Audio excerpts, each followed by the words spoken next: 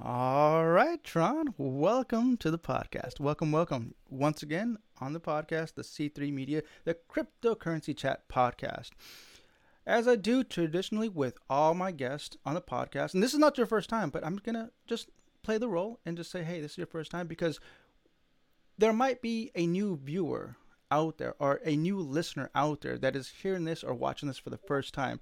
So I think it's nice to just start fresh and give them everything we can offer about Ravencoin. So, in regards to the first question I want to ask you is this is the icebreaker question. What is your favorite animal? Favorite animal. I'd have to say right now we have a golden retriever that's just so friendly, so lovable, and so right now I'd have to say our golden retriever named Hana, and named after Ohana, and which means family. So that'd be my choice. You know what? I think that was actually the same answer you gave last time. I just wanted to test you, make sure you knew that you didn't betray Hana. It could be the same. It might have changed. Who knows? But, All right. yeah, All right, everyone, Kryptonauts all around the world and Ravenites all around the world, thank you for listening to this podcast. We have the legendary Tron Black, founder and lead developer of Ravencoin. Tron Black is located in Salt Lake City, Utah, United States. Tron Black studied at Pepperdine University and University of Utah. Tron Black is a freedom advocate, crypto developer, entrepreneur, and founder of two startups that were sold to publicly traded companies. Tron holds a BS in computer science and a master's of business administration. Since early 2013, Tron has been working in the cryptocurrency space as a miner, developer, investor, and trader. He was one of the first 5 employees of T0 and helped issue the first publicly traded SEC acknowledged parallel crypto equity for Overstock.com and issued the world's first crypto bond offering. He worked for ANX International, a crypto fintech company located in Hong Kong.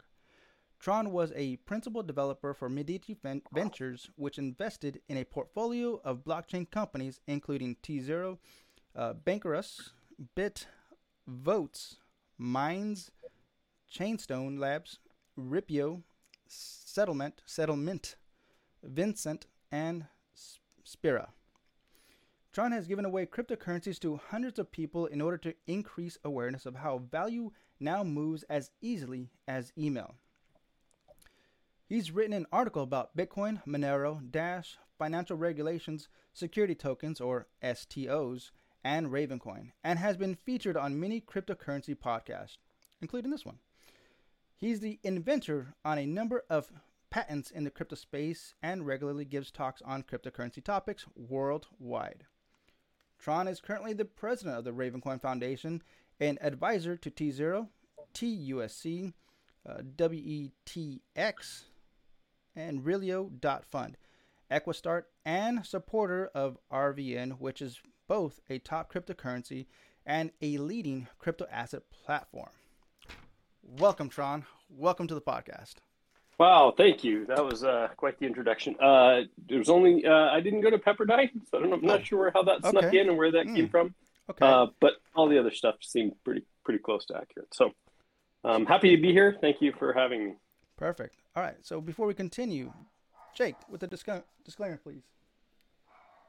Alrighty, we we appreciate everyone participating and viewing and listening to our both to Twitch as well as to YouTube and Anchor when these are released on their recorded platforms. Yet if you are watching via YouTube, which we are going to release this content to, and you probably are looking at me right now, we appreciate a like and a subscribe if you want to continue to hear more stuff. We do podcasts, our news and crypto top 10 every Wednesday and Sunday. But we also do interviews like this one every Thursday. And we're going to be continuing these on in the new year because we've had so much interest. It's very exciting. We also are on our own Discord channel, like many cryptocurrency groups are, kind of like DAOs, but we're not a DAO yet. And we're also on Twitter Live Spaces, which John can help you out with. He does those almost every day now. We're also on Patreon, But you can support us at the $3, $5, and $10 level. And you can also support us via various cryptocurrencies such as Bitcoin, Ethereum, Binance, BAT, and of course Raven. You can check out all that information in the description below. And the co-host and guest are not giving financial advice. Keep that in mind. This is all for entertainment purposes only. Thank you for reminding me. Yep. No worries. I skipped right over that thinking of talking about the plug, but yeah. No worries. We're none of this is credit. Yep. Before we continue, Tron, in the white paper there is an introduction which Jake's going to read here momentarily. I want you to listen to this. You know obviously what it is, but I want you to listen to it and tell me, where did this inspiration come from to have this intro placed right at the top? Go ahead, Jake. The intro to the white paper? Correct. Which one did you? Oh, wait. Pardon me. Italics. In the fictional world of Westeros, ravens are used as messengers who carry statements of truth. Ravencoin is a use case focused blockchain designed to carry statements of truth about who owns what assets. Would you like me to continue? Yep. Go ahead, Tron. Yeah, so that actually came from Bruce Fenton. So he co-wrote the white paper, and he kind of infused the brand and the ravens and the mythology behind the ravens into the white paper, and also added footnotes and things like that. So it was actually kind of a joint effort because I had written a lot of the technical aspects of it, and so we kind of worked together on that. Nice. Now, when I was reading your introduction, there was something that caught my attention, which was that you wrote articles for it was Bitcoin, Monero, and Dash. What inspired you to write or look into those particular projects, those crypto projects, and write about them? Yeah, so it was early on, and this would have been probably 2013, 2014, before I went to work for Overstock to work on T0. I was kind of exploring all of the different cryptos, so the top 100 at the time, and what they were and where they came from and how they were built, and what their the ethos was and things like that. And there were certain ones that just resonated with me. And, obviously Bitcoin and then Dash also did. I kind of liked the what do you call it? Mine's blanking. The blockchain? What? Not the blockchain, the part where you can have it. You can earn funds from it and Staking? you can, what's that? Staking? Yeah, we'll call it staking. It actually has a name under Dash. I just can't remember what it was. It's been a while. But you could basically deposit 1,000 Dash, and you could earn rewards for masternodes. The masternode. Yep. Masternodes. Yeah, I don't know where I'm right one there.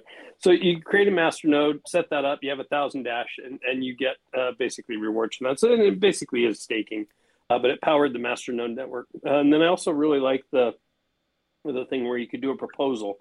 You get a proposal ID and attach a proposal, and then people who owned 1,000 Dash or ran a masternode would be able to vote on those proposals. And so that they were kind of the first ones to do that. It was a pretty innovative thing, and then and then there was like dozens or hundreds of coins that kind of got copied that idea, and so the idea of a masternode kind of faded. Not faded, but there was just so many of them that I guess the novelty of it for sure faded. And anyway, I like those ideas, and I like the idea where these masternodes could help fund, help fund the core development, help fund the additional things, help do marketing, things like that. And then part of that was that there were projects that I went to where they would give away Dash, and then so I would go to like a park here in Utah, and there would be a booth, and we created someone else did this proposal and created paper wallets with Dash on them, and we could basically just give them away and explain to people that it's Dash, and here, download the wallet. It had instructions on the back and things like that. So I did that, and then I did actually a proposal. I did that for a while, and I actually really enjoyed it, being able to talk to people about cryptocurrency and then give them some at the same time. So I did a proposal that I would give people Dash, so then the blockchain masternode rewarded me Dash, and then I basically gave lots and lots of people. I mean, everybody I met, I would do talks about it, at Overstock and meetups and give away Dash, and so I really enjoyed that. These days I give away Raven. What about Bitcoin and Monero? So Bitcoin was the obvious one. I mean, it was the first one I ever purchased. Wouldn't say, it felt late at the time. It was, kind of early 2013, but it felt really late at the time. Because it had been like pennies the year before, and it had run up all the way up to $1, and everybody sold at $1 when it reached $1 and things like that. And then it dropped down and got up to $30. And so I got in. I think it was somewhere in the neighborhood of $50. And so I wanted to buy some, and it was tricky. So I finally found this place called BitInstant, which people probably know was Charlie Shrem's venture, but they had to get cash, and so that was tricky at the time. They had kind of partnered with ZipZap, so you could go down to a Walmart and you could fill out a form, and then you could give them cash, and basically that cash turned into the ZipZap would basically electronically get it over to BitInstant, and then they would send you the funds. And I've told this story actually on Charlie Shrem's podcast as well, but I basically did that, and I was buying, 4 Bitcoin or something. It wasn't a lot, but after I bought it, it never showed up, and I was upset. I mean, like raging, angry kind of thing, like, I've been ripped off, and who's behind this, kind of thing. Anyway, I feel really bad now because I wrote some angry emails, and I probably shouldn't have, but I watched these documentaries about what BitInstant was going through at the time. And it was just an explosion of people trying to get Bitcoin. And so they were just overwhelmed. So anyway, I eventually got it. It just took, days or weeks or something, but I eventually got it. But, I watched in these documentaries where they're just like, just the world's crashing down on this because they just have so much demand. Mm-hmm. And I was just, one small drop in that ocean that was. And Monero, what about Monero? Crashing. So Monero, I actually like the spirit of Monero. I do like there is kind of an advantage, I think, to having, privacy of commerce, right? And so while Bitcoin is, originally in the white paper, it was cash, digital cash. Monero is more like digital cash, just because there isn't like this, kind of, it's in Bitcoin, it's as if a piece of yarn goes from every address to every address. From the origination of the original, Bitcoin, when it's mined into existence, it's like there's a tracking piece of yarn between that and every and every address. You can kind of deconstruct all of those network links, and Monero just kind of removes those, uses ring signatures to kind of make that kind of a fuzzy thing instead of a direct connection between addresses. Yeah, I tried using Monero, and I've done a few transactions on there just to see how the blockchain works, and it's quite fascinating. I do actually like that. But yeah, that's for another topic. So you also mentioned fintech regulations and STOs, and I really want to talk about those too, because I think that's really important, especially what's going on now with, I guess, Congress and governments getting involved in crypto. So I want to ask you, what is your current scope regarding fintech regulations and STOs? Yeah, so early on, I was introduced to those regulations. First time I ever heard of them was was just a meetup, and we had talked about using like Counterparty and using that as stock. Counterparty was a layer on top of Bitcoin that allow you to create shares on top of Bitcoin, create tokens, much like Ravencoin does, but integrated. And somebody said, "Oh yeah, no, that would potentially run afoul of the SEC laws." And at the time, I had no idea what that meant. I was completely ignorant of them. And so I started looking into them. And then I said, well, this is going to be like an issue or a clash because, there is, kind of this idea of like transferring stuff around and potentially representing that value. So anyway, when I went to work for tZERO, tZERO was building, and well, they actually originally hired the Counterparty guys, the guys who were building Counterparty, so tokens on top of Bitcoin. And by the time I was hired there, which is just really months later, they had just left, and so we actually used Counterparty still to issue bonds. I think the first bond offering, which is basically a bank loan type thing with Overstock. And we built some tracking for being able to track stock borrowing, and we issued some of those on Counterparty. But that's where I started learning that the easy part was the technical, right? The programming and the blockchain stuff, that was all easy compared to the legal. And so fast forward another 6 years, and there's not a whole lot more clarity. There's a lot more information out there about it, and there's lawyers that specialize in it now and things like that, but not a ton more clarity. But there's some more clarity, right? For specific things, for something that is a security. Well, really, the ICO thing was the kind of the doing it without the regulation. So ICO is basically STOs without following the regulations. But in the U.S., the SEC basically says if you sell a share of something and there's the expectation of profit and you sell it, and there's people behind in the company that have to be doing something, and then potentially promoting it and things like that. So it hits these 4 Howey tests, and there's some other, I guess, legal tests that they use as well. Farmer, I think, is another one. Then it's potentially a security, and it's not, doesn't make it illegal. It just means you have to follow a set of rules, and some of those rules I think are crazy. I mean, they're if the government's worrying about kind of this gap between the rich and the struggling, the Gini coefficient, that gap between them.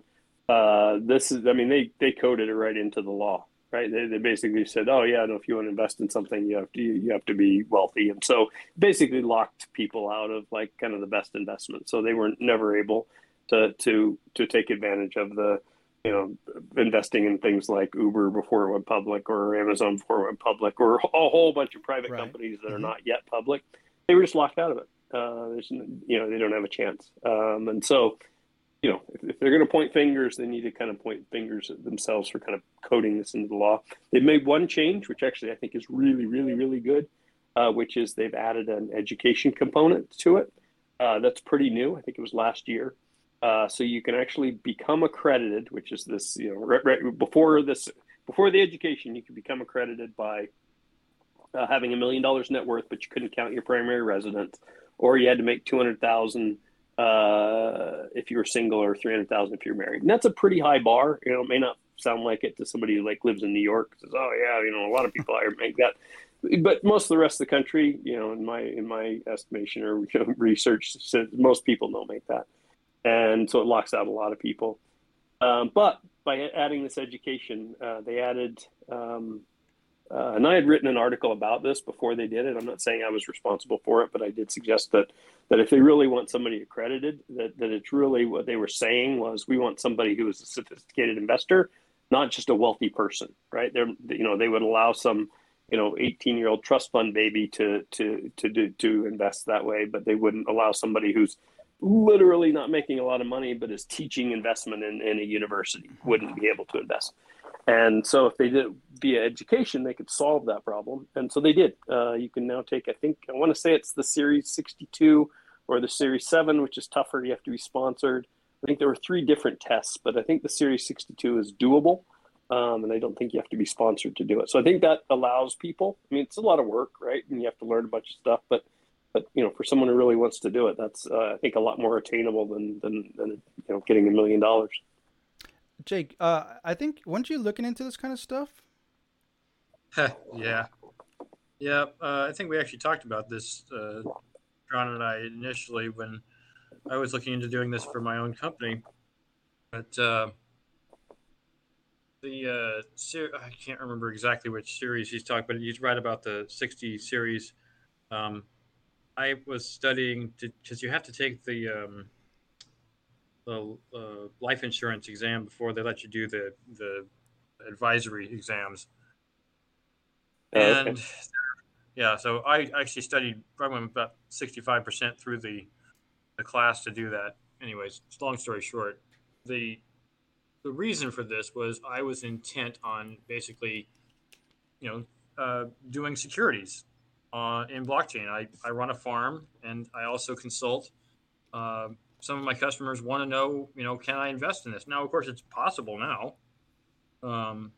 You can invest in it. There's Bitcoin futures, hopefully soon to be, spot trading and et cetera, et cetera. But if people want to put money and not have to really so much be tied to blockchain itself, although I think us three would all agree it's better to own than to just sit on the outside, even with the ups and downs. But yeah, as far as doing what you suggested, it is something that it is entirely possible to take those tests. They're not cheap, but if you want to get the license, it's definitely doable. Yeah. Yep. Tron, so you've worked for Medici Ventures, right, as the principal Yep. software developer. How long? As a principal software developer, because there were others, so okay. Not the, but a. See, yeah. and that's what I wanted to get in regards to Medici Ventures is that I don't really know much about Medici Ventures. Can you paint us a picture of what Medici Ventures is and how large that particular company is? Because I really don't know. So if I don't know, I know that there's a lot of people out there that don't know as well. I've heard of the name circulated in the Ravencoin community, but I don't. There's not. I mean, other than their page that they have, I don't really know much. So if you can just paint us a picture of what Medici Ventures is all about. Okay, I can paint you a picture of what Medici Ventures was, but not what it is, because it's actually, it's now just a fund, right? So it has no employees. I think at its peak, I'm going to take a guess, I could be wrong, around 80 developers or 80 people. But the main focus of it was to invest in crypto, or rather, let me rephrase that, in blockchain-based companies in specific areas. So voting and land or titling, and I probably won't remember all of the areas, but basically 6 areas that were mostly related to finance and voting. And so they invested, so that was kind of that narrowed the focus to those types of companies. So people would come in and kind of do their pitch, and we invested, I think, in Votes and Votum, so 2 different blockchain voting companies, where the votes would actually be recorded on the blockchain. Should be probably super useful for kind of recent things that went on in this last election, but I think they've been used for various county elections and things like that in different states.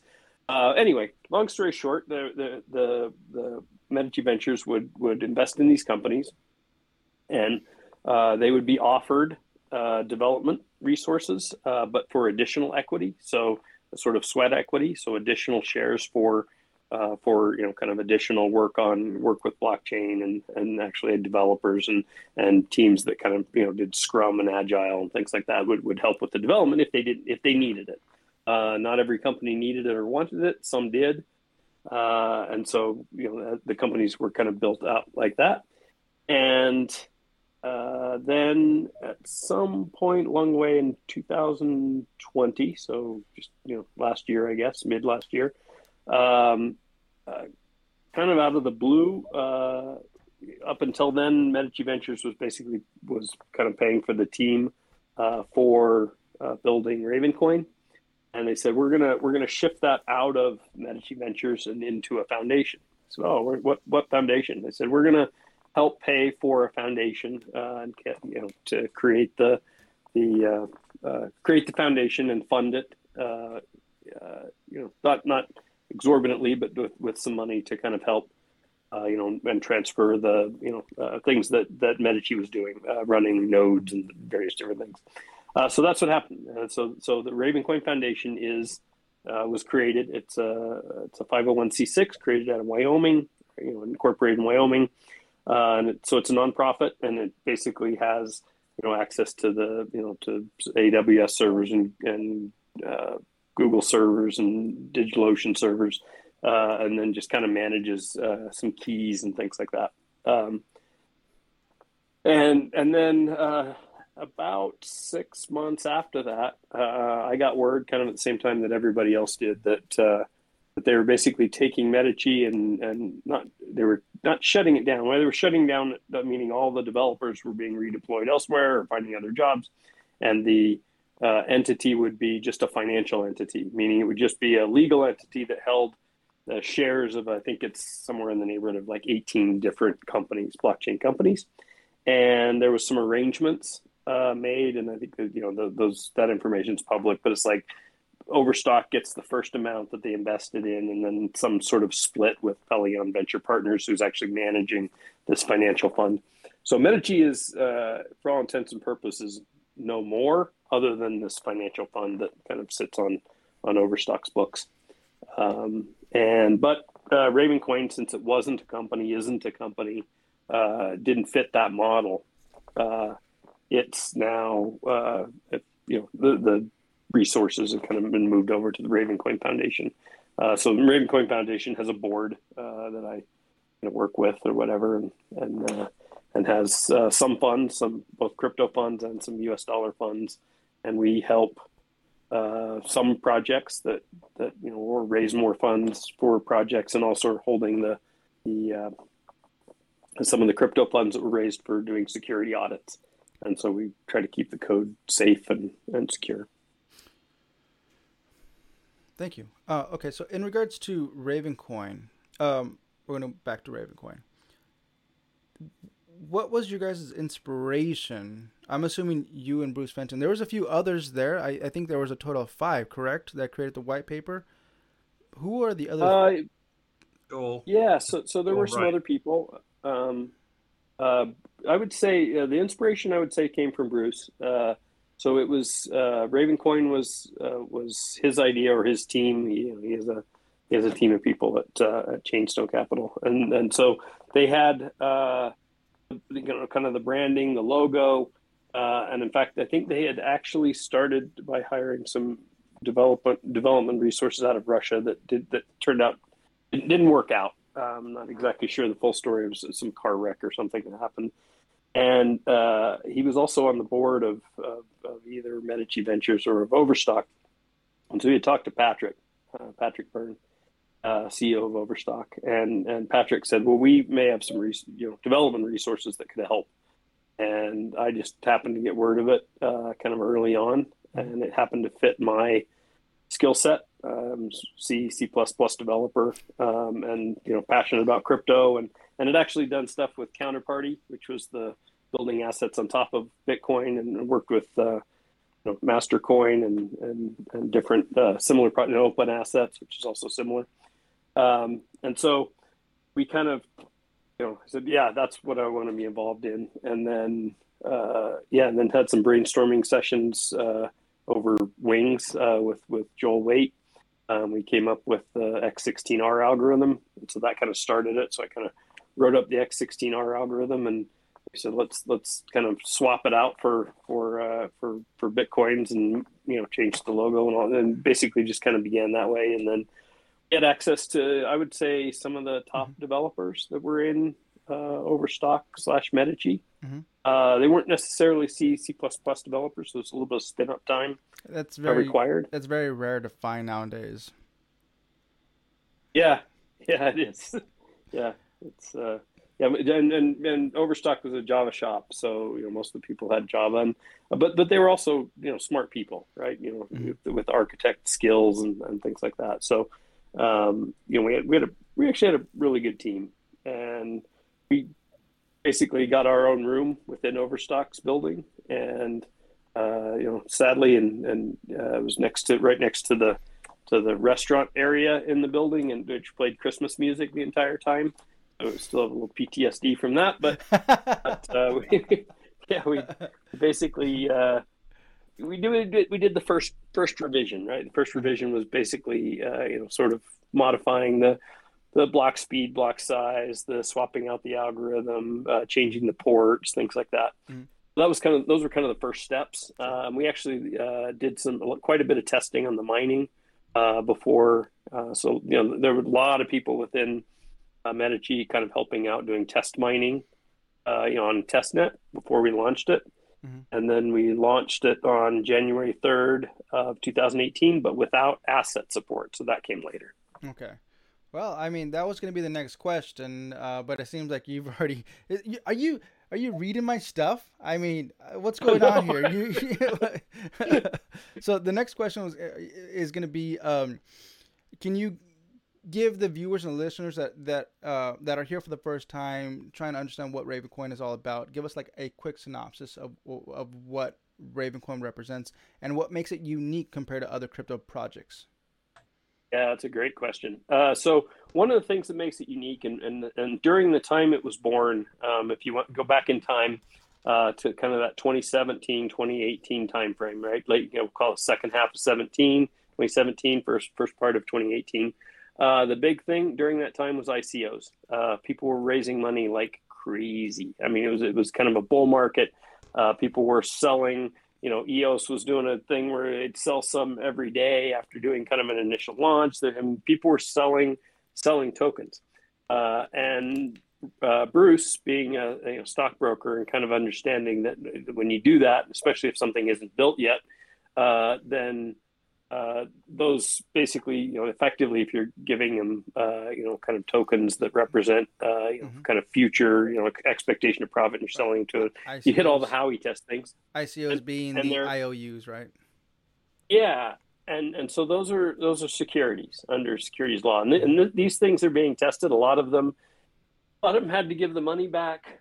Some other ones, right now, I think Ripple's the big one, and Ripple's fighting back, which is great. I mean, I think if the SEC had been kind of, we'll say, playing fair and doing good rules, and everybody had kind of a clear picture and things like that about, what was done, or maybe they forgave the ones, from before because they weren't clear on the rules or something, be in a different spot. But right now, but they're not. It just seems. Yeah. Yeah. I mean, you literally try to ask questions like, is Ethereum a security or was it a security, and things like that. And it's kind of, you get dissembling and you get, like different answers. And, there was articles, the Hinman article and things like that, which it disavowed. But anyway, there's a bunch of stuff that kind of happened, and it's still not clear.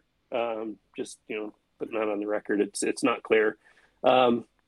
So anyway, it's, but back then, so this was 2017, there was a lot of that going on, and it's very, very tempting to raise money. I mean, we had high profile, right? This is coming out of Overstock and things like that. But Bruce was smart enough and understood that this stuff was potentially a security. So we stayed completely away from that. No money was raised. The funds that came were from Medici Ventures that basically paid for the development. So there was no funds raised.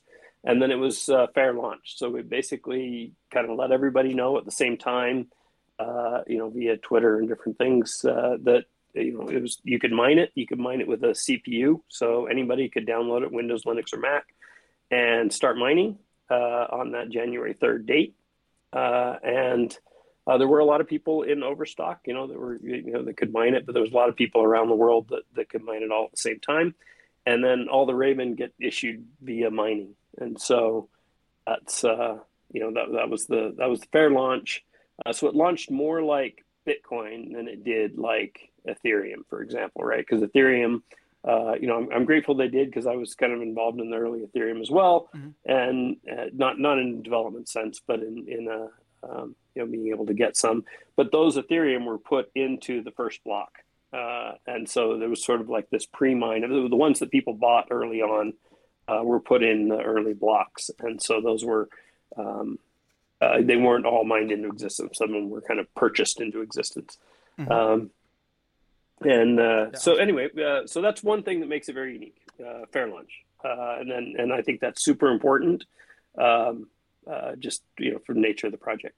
The other thing that we added, and the thing that makes it just not a copy of Bitcoin, is the ability to create your own assets. So that we weren't the first ones to do that, right? That was done via Counterparty and some second tier things on different things, but we integrated it very tightly and removed some of the clunkiness that happened in the other projects.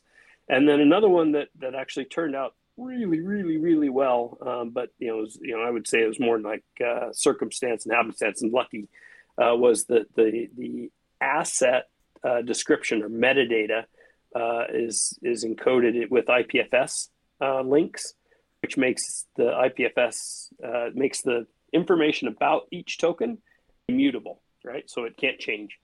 And that's become really valuable. And one of the things that informed that was on Counterparty, which basically put in like a shortened URL. And so that URL pointed to a website that may or may not be there in 1 year or 2 year or 3 year, now it's gone. Yeah, all you have is a shortened URL and you don't know what it went to. It's just gone, kind of lost to history. And then I think Open Assets did a similar kind of thing. So when I was helped for ANX, I helped build an Explorer, and you try to go get the information from these websites, and they'd just be gone, and so you wouldn't know what these tokens were. And then the other thing that makes it unique, sorry, I'm kind of running through lots of them, but the other thing that makes it unique is we have kind of a built-in, almost like a built-in DNS registry type system where you get a unique name. When you create a token, you get a unique name, and the system itself will make sure that name is unique. And that was not easy to build. We had some great developers that helped with that. But it's so you pick a name, and if the name's already taken, or if two people try to create the same name, and one's in Asia and one's in North America, only one is going to get it, and it gets resolved a lot like a double spend does on Bitcoin, right? One will make it into a block, and the other one will end up having to leave the mempool. So it's whichever one gets in the block first, which hasn't really been a problem, but we knew it was going to be a problem on day one. So there was a lot of testing and making sure that when everything happened all at once, that it would be able to kind of resolve those. But those the IPFS thing, the unique name thing. And then we also have a couple things that we added for security tokens specifically later. Perfect. All right. Thank you. That was actually really detailed. I'm reading the comments here from the community. One of them says, "Hey, I got 3 IPFS servers and 3 Raven nodes, and I make NFTs, so I know they're always going to be there." Awesome. Yeah. There you go. You just got an awesome from Tron. All right, Tron, in regards to Ravencoin and the SEC, I want to ask you, where does Ravencoin stand in regards to their part of the regulation system regarding the SEC? Is Ravencoin a security or not? Yeah, Ravencoin is definitely not a security. I mean, we have documents that kind of analyze the various different court cases and things like that were actually generously done by Doug, who runs Mango Farm. Created a document for us. We needed that actually to get on one of the exchanges early on. To get on Bittrex, they needed that document, and we had raised some funds via crypto, specifically via Raven, to hire an SEC attorney. It's not an easy thing to do because it's not like creating a will. It's more like, hey, if you're doing this wrong, right, then you've got some liability or whatever. But it was clean enough, and so it was generously. This document was generously created. We have it. It's online, and so we're not worried about Raven itself. Now, if you create a token on Ravencoin, your own token, right, and then you sell it to someone with the expectation of profit, and that you have to do something, or the company that the shares represent have to do something, things like that. You can definitely create securities where the token is where you're selling it. Basically, a security is an investment contract, so you can actually create an investment contract where the contract is the token, and therefore you could create a security. on Ravencoin. So you got to be careful not to do that. Or if you do it, which I probably should say you don't do that. I should say if you do it, just make sure that you're selling it under one of the exemptions. And the exemptions are Reg D, which you sell to accredited investors, Reg S, meaning you sell to people who aren't in the U.S. Or aren't U.S. citizens, or actually both of those. You can't be in the U.S. or can't be a U.S. citizen. You can do Reg CF, which is you can do a project and a broker dealer is the only one who can list it for you on a website. You can't list it yourself. That's actually a really nice one, and they've upped the limits on that. So that's a great one. Reg A, which allows you to go up to 20 million or 50 million, something like that. Reg CF will let you raise up to 5 million now. So the limits have been raised. Those are actually changes recent. The Reg CF, Reg A, all those changes are recent. And by recent, I mean they were told by Congress to do it in 2012, and it took them a long time to do it, but they're done. And so there's these other options that are available. So they're great. Okay. So just to reiterate, Ravencoin is not a security. Now, the things that you can create with the asset feature, depending on how you market that, those can be considered an ICO per se, correct? Yeah. So an ICO is these are all terms just so we're clear. Like you can't go like ask the SEC what is an ICO, because it's kind of a made up term that was kind of made up in 2017, right? An initial coin offering, which is probably a really bad term to use because it sounds like initial public offering. But there's also other countries, as long as you stay away from the U.S. If you're outside the U.S. and you're not selling to U.S. people, right? Then you can do a lot of this stuff. You just need to make sure you're kind of staying away from the U.S. because the SEC or I think the FCA in UK. I mean, you have to, whatever your laws are. But if you're in another country and you kind of stay away from those for people that are kind of covered under the FCA or the SEC, then yeah, you're fine. It should be fine. Check with your own laws. This is a global technology. I'm more familiar with the U.S. just because I live here. But yeah. Perfect. All right, Jake, do you have any questions before I continue in regards to? I do. Go ahead. Go ahead. Questions. I'm up here real quick. Tron, I was really curious about the build of Ravencoin and trying to make it ASIC resistant. When you guys formatted Ravencoin, was China a big player in the ASIC space, and was that the prompt for why you wanted to make it ASIC resistant, or was it just trying to one large player, regardless of what country that happened to be in? Yeah, so I don't think ASICs are evil, but what tends to happen is if it's only ASICs, meaning the people that buy ASIC is just an application-specific integrated circuit. It's basically a custom box that's designed just to mine. And what happened with Bitcoin is it went through an evolution, right? You could mine on a CPU, and then GPU, and then FPGAs, which are programmable gate arrays, and then ASICs. And ASICs were just so much faster than everything else that if someone had one, you're competing with them for a block, and they might be 10,000 times faster, 100,000 times faster. So if you're still on a GPU or older technology, you're just you'll spend more spend more on electricity than it's worth to mine, and that tends to concentrate the mining into bigger farms, places where they have cheap power, things like that. Ideally, I think ideally, CPU mining is great. The only downside to CPU mining is that it tends to be we'll call it like attackers tend to put like viruses and things like that, because if they can get all the computers mining with the CPU without you knowing about it, it's basically just a bunch of people mining for somebody else, right? And people download a game, but it's really like being paid for by your computer, basically just mining something for them, that kind of thing. Yep. So GPUs seem to be a good sweet spot. We actually started with CPU, which was fine. Then it got to GPUs, which was fine. And then there was an ASIC that we came online. It wasn't thousands of times faster just because of the nature of the X16R algorithm, but it was faster. One of our goals was basically to kind of not have ASICs, for the reasons I just talked about. And so we made one tweak, X16R V2, which basically just made a couple changes. And one of the things that does is if someone has an ASIC, it's custom built to do one thing.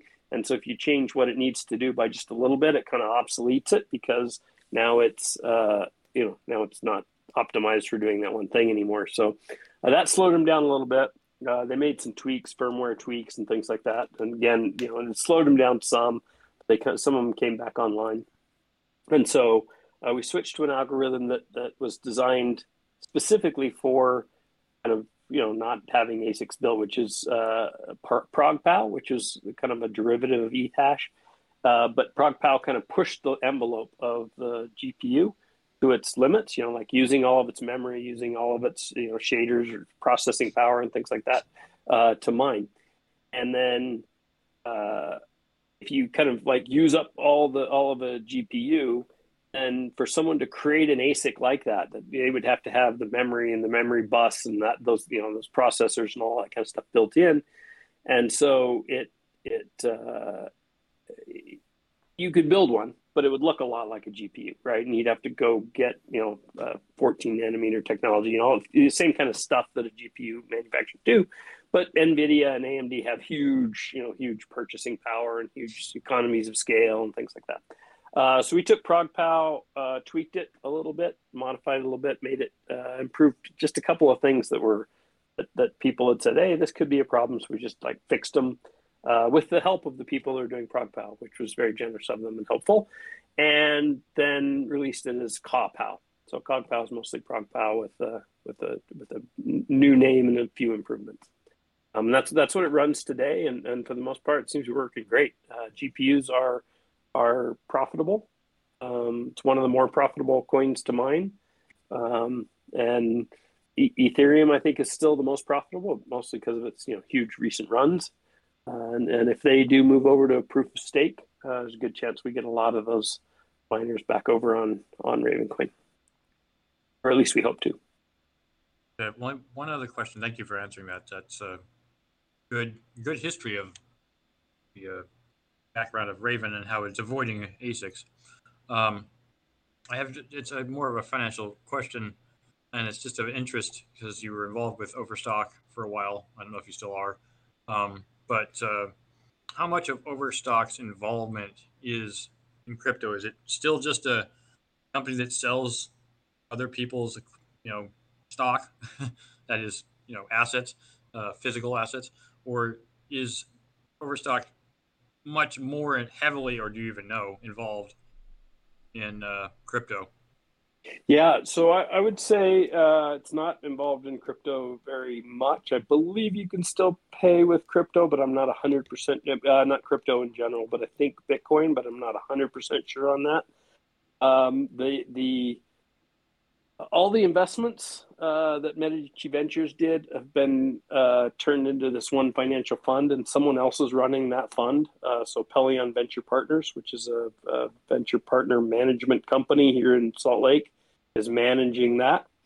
And so I would say, for the most part, that is on Overstock's books. So they'll get the benefits from the exit events. If T0 is public or gets bought by a big entity or something like that. Overstock would definitely benefit from those, but it's not actively pursuing crypto projects that I'm aware of. Okay, so it's not. It just happens to be an asset or a function that they have that participate in, but it's not like a core chunk of what they do. Correct.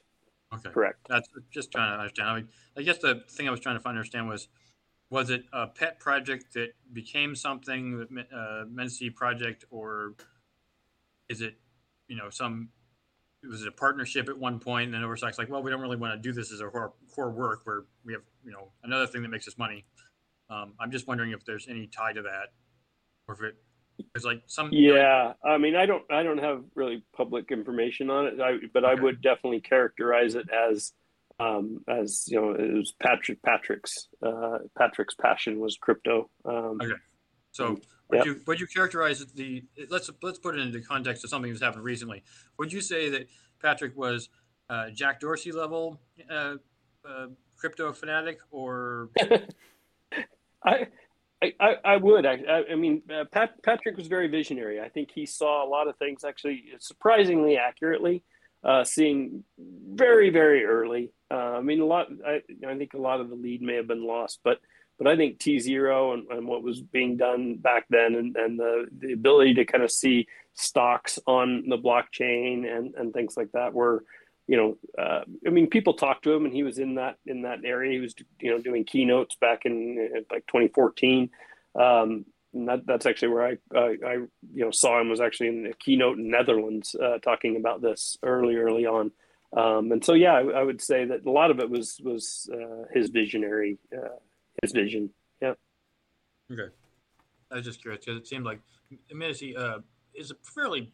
It's not obviously it's just a trust and effect, not actually a practicing entity any longer. But I just wondered if it was spawned out of his interest with the idea of forming it into a practical crypto something company. But it sounds like it's just a holding place now. Um, Yeah. Yep. Now it is. Yep. that's all the questions I have. Perfect. Thank you. Right. Let me move this microphone here. Okay. Tron. So I want to talk about the blockchain, the Ravencoin blockchain. That has been something that I have been keeping an eye on regularly, on and off, I would say a few times per week. And at any given time, you can even go now, at any given time, you can easily see an average of 10 transactions per block, less than 10 transactions per block.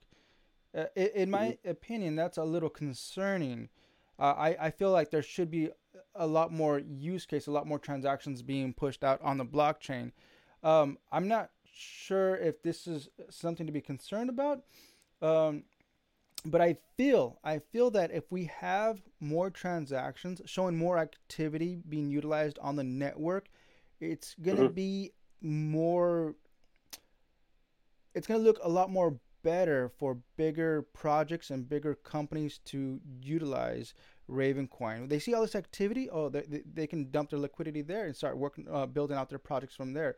But when you see something like Ravencoin currently with less than 10 transactions per block, it's more of a hobby coin, if anything, if you ask me. Uh, so, what are some projects that are, I guess, pushing out more transactions either now or in the near future that's going to bring more, I guess, transactions on the blockchain? Because I would like to see it, because I believe that having more transactions will bring more bigger companies into Ravencoin. Because I like Ravencoin. I personally use Ravencoin. Yeah. I'm a part of the Ravencoin community. So I want to see more growth happening, more utilization on the network. Now, the Sure. first main question I want to ask you is this a concern? Uh, Not having a ton of transactions on the block, not a concern to me. I mean, the important thing would be the value of those transactions. So there's a very vibrant NFT um, ecosystem growing. If you want to, kind of join that or see that, you can go to Ravencoin Foundation, scroll down to the footer, and there's a section for NFTs. And there's three different marketplaces. There's people that'll help create NFTs for you. There's people that are creating NFTs, over time. There's marketplaces that you can go to and visit those. Some of them are, kind of bigger ones, like sports figures and things like that, sports memorabilia and stuff that have been up on the Times Square billboard or screen, things like that. And so there's collections and things like that, which are kind of kind of popular right now. Um, so what we don't want is the capacity of Ravencoin. We increased it to 20x over Bitcoin's capacity. So it has that we'll call it excess capacity. If we start bumping up the limit up against those limits, that will increase the fees. And so we What we don't want is sort of the Ethereum issue, right? Where you've got crowded, you have to pay $50, to kind of make something happen. So I would say, as long as it's working for people and, creating assets and selling stocks and there's wine transaction, whiskey tokens and NFTs, and as long as all that's working well, I think that's okay. And 10 transactions per block is still, 14,000, 15,000 transactions per day, which is pretty good rate. Nice. Thank you. All right. So one of the biggest developments going on in the Ravencoin community is a P2SH, the pay to script hash feature that you guys are building. You guys have been working on that for a while. Now, I want some clarification here on the podcast that P2SH has been integrated into the Ravencoin core since the beginning. Yes. Correct me if I'm wrong. Not since So Ravencoin has always had P2SH. Thank you. That's pay to script hash, but for Raven only. Right? So correct.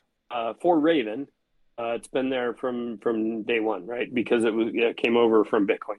What wasn't there was P2SH for assets.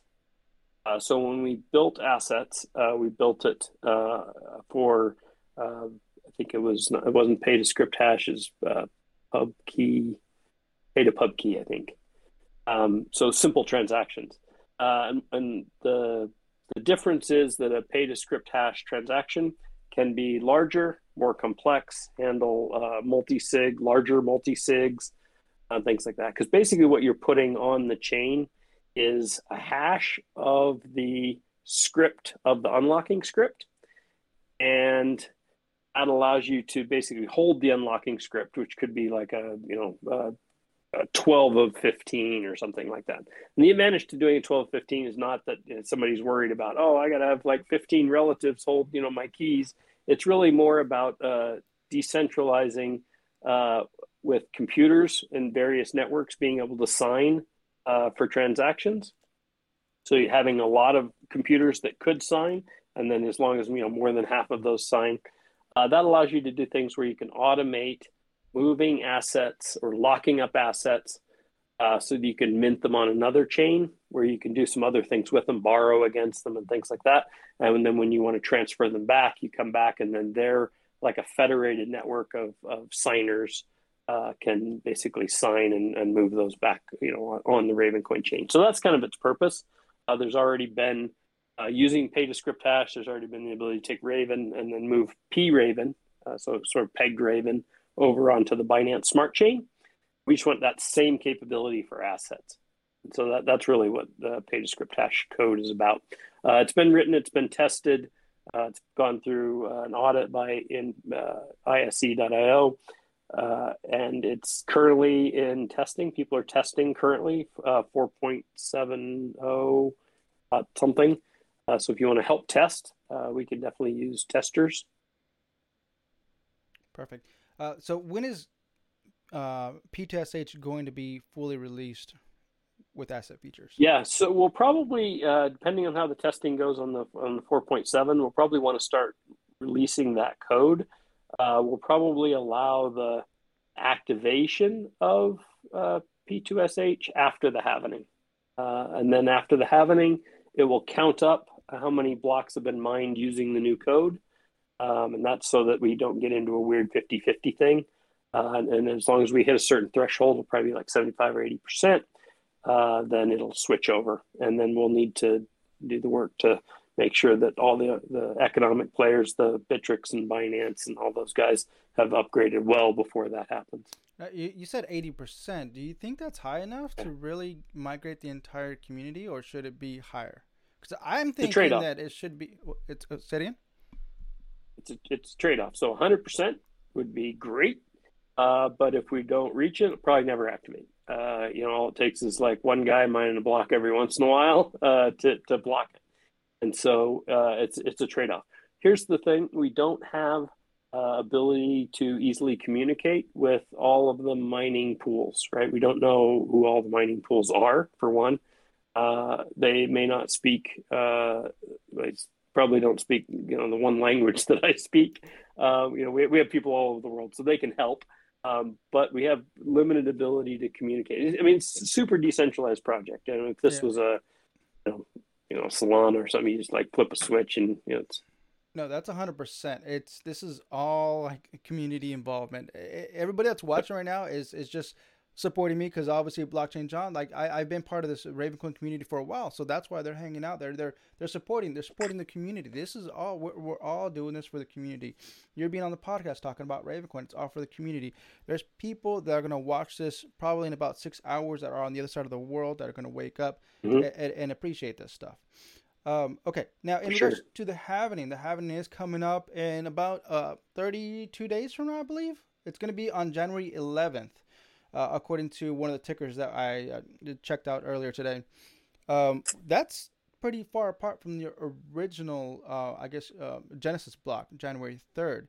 Is that another concern? It's only it's actually not set by exactly 4 years.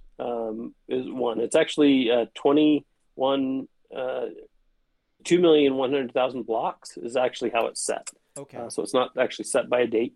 So it's actually that many minutes is what it's set to. And so whenever that happens, and that's going to be roughly 4 years. So I think it's actually coming in pretty well, tracking pretty well. I mean, that's a week after. Good. A week after the 4 year date. So it's actually that's surprisingly close to me. So that's great. I'm excited for that. Perfect. Are you gonna troll everybody and just do like a billion Ravencoin and free airdrop to everybody?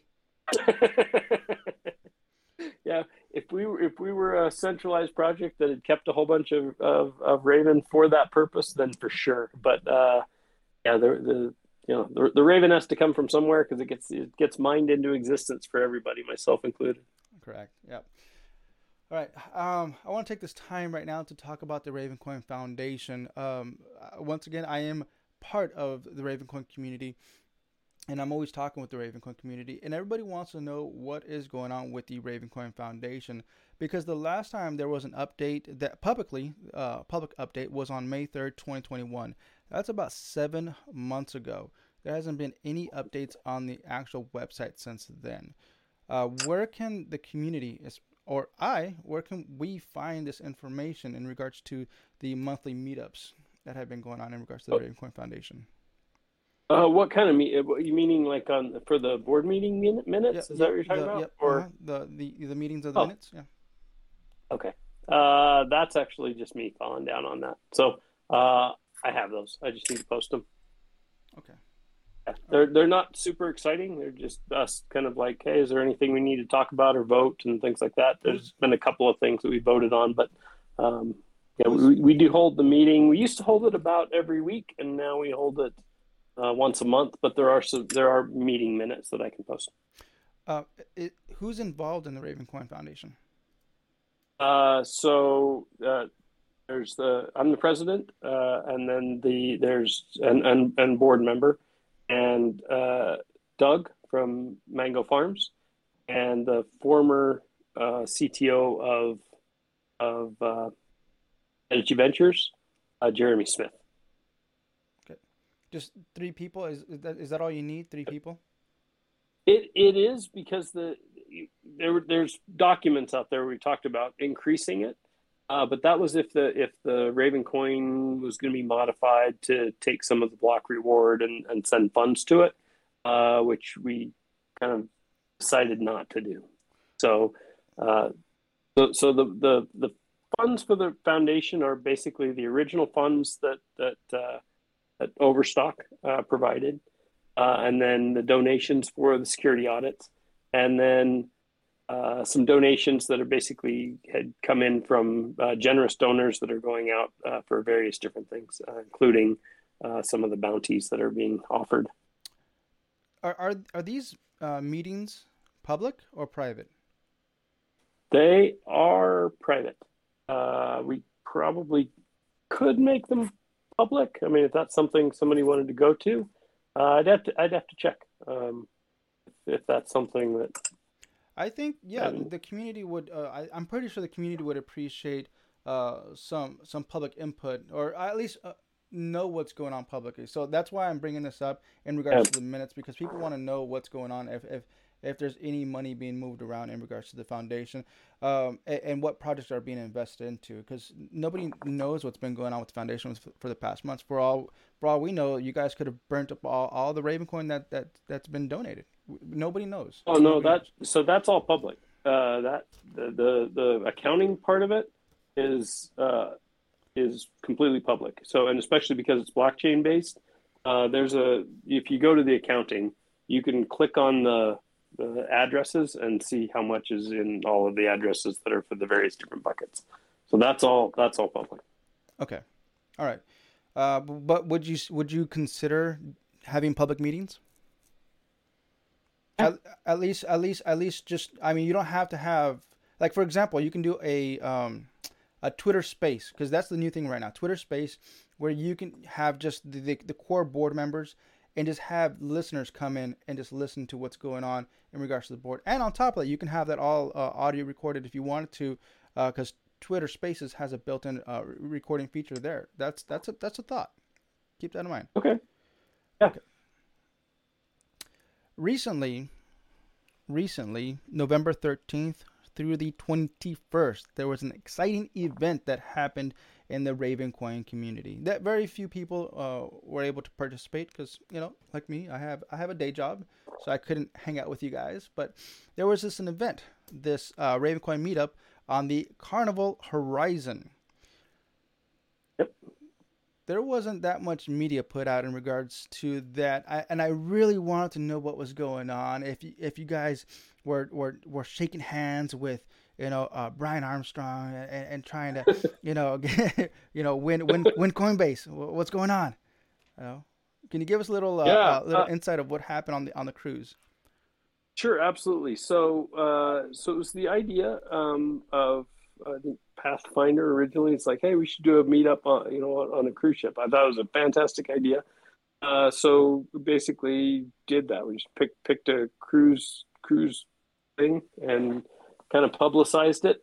I would say it was so we actually kind of filled up the ship really quick. I don't know if it was filled up from other stuff, but all of a sudden, very quickly, the ship was had limited cabins, which seemed really odd to me.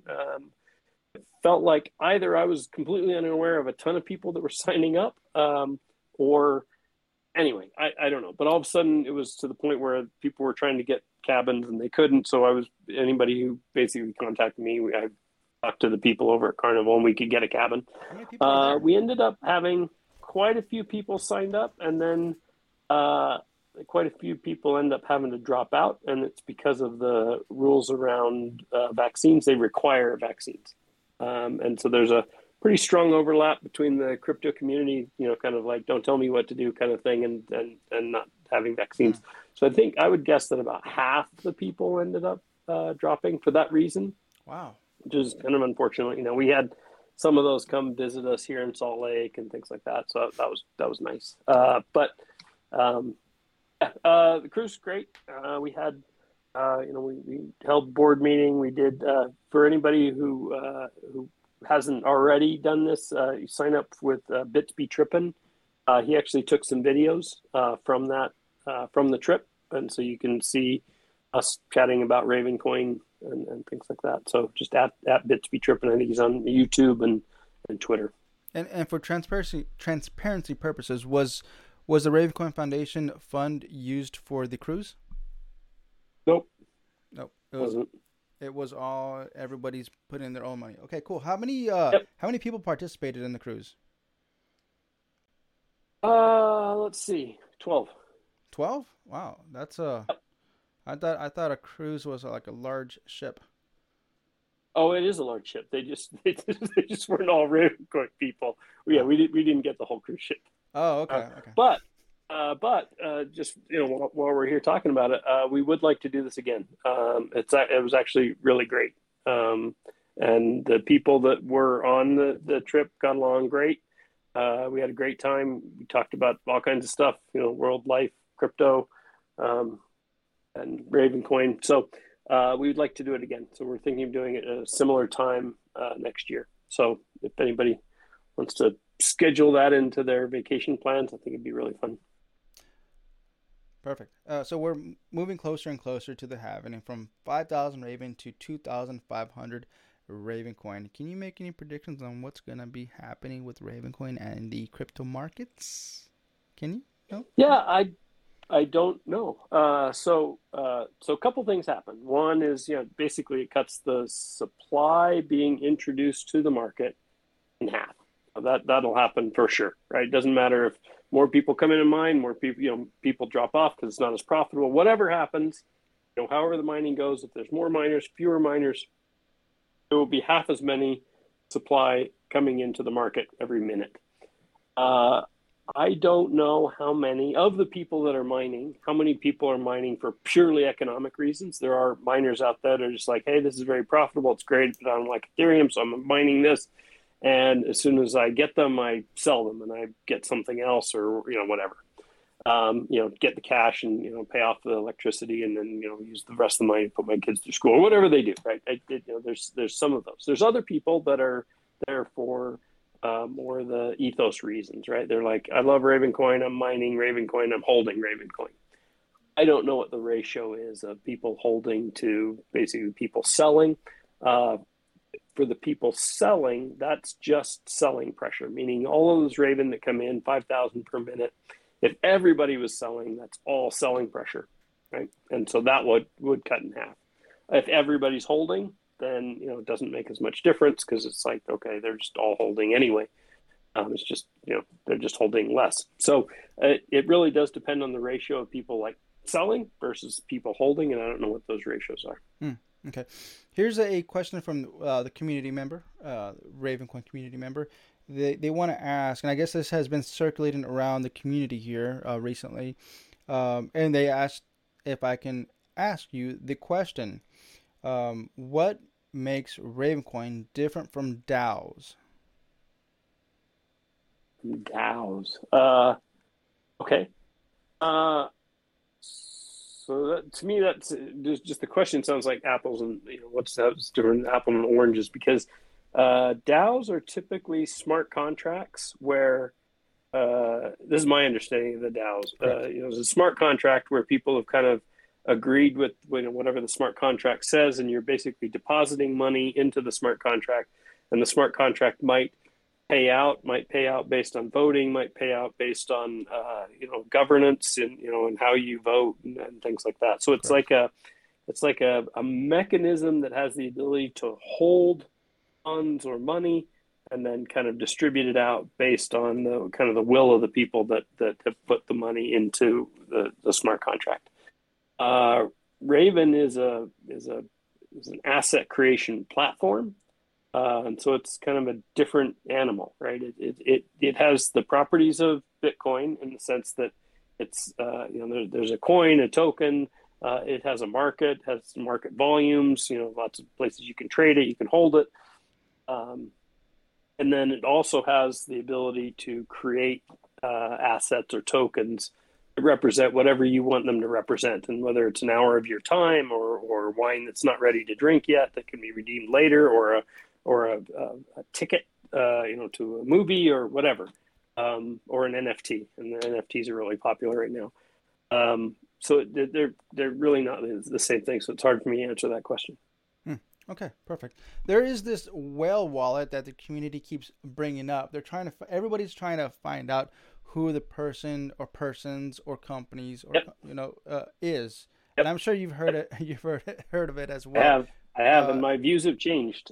So I believe it's an exchange. Really? Which exchange? Yep.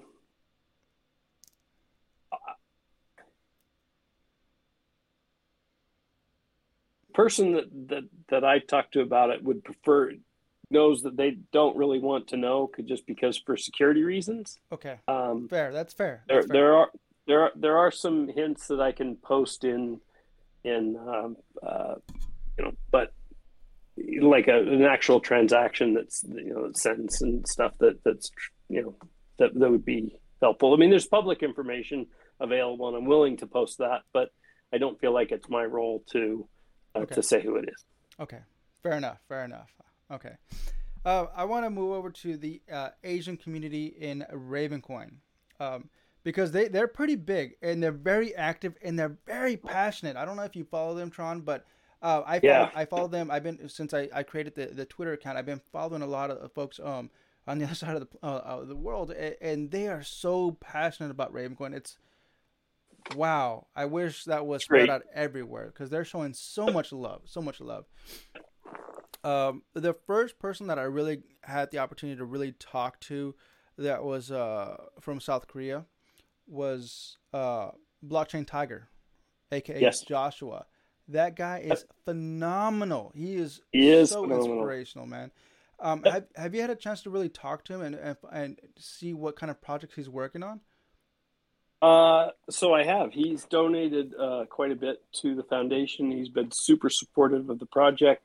I've gone to lunch with him. I'm happy to help him with anything he needs. He has been amazing. He's traveled to other countries. He's talked to the people that during the Forex markets. I'm 100% with you. Totally amazing. Totally incredible. Totally behind him and support what he's doing.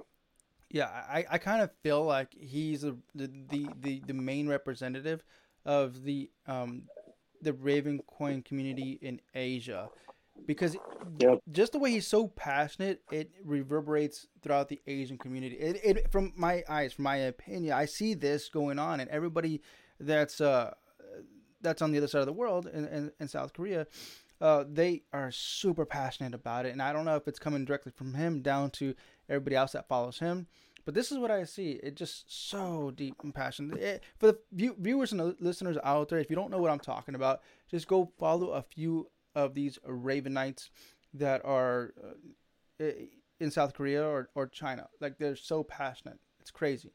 It's crazy. Yep. Jake, do you have any more questions for Tron? I'm sure there's been one or two or three that has come up. I don't know. I think I've gotten everything I mean, it is interesting to talk with Tron again. I like the updates. It's community seems, I wouldn't say it's running itself entirely by itself, but I think the progress that Tron had set out in the white paper has not fully achieved its purpose, but is at least in the process of doing that, and it's good to see that. But no, I don't have any additional questions at this time. But what my original questions have all been answered. Thank you, Tron. Perfect. Great. You're welcome. All right. Thank you, Tron. We're going to get ready to wrap this up. Jake, if you can, please give us that Ravencoin outro. And this particular Ravencoin outro, and the plug, by the way, this Ravencoin outro is actually the footer of the Ravencoin white paper. And that's how we're going to end this podcast. Thank you, Tron. Just a second here. Thank you. And thank you to everybody that is watching us live in Twitch. Right. In conclusion, at the very end, sorry, I didn't read that at the bottom. The Inuit, the Tlingit, the Tahitian, the Chukchi, the Sioux, and the Haida, and many others call Raven the magical keeper of secrets, the trickster, friend of the first men and creator of the world, an idea or force able to shift and change and create something from nothing. In open source, the power of the crowd can accomplish much more than any one person or organization. All are welcome to contribute. With that said, Tron, thank you for being on the podcast Thank you for having me. All right, Cryptonauts, with that said, until next time, stack sats and hodl.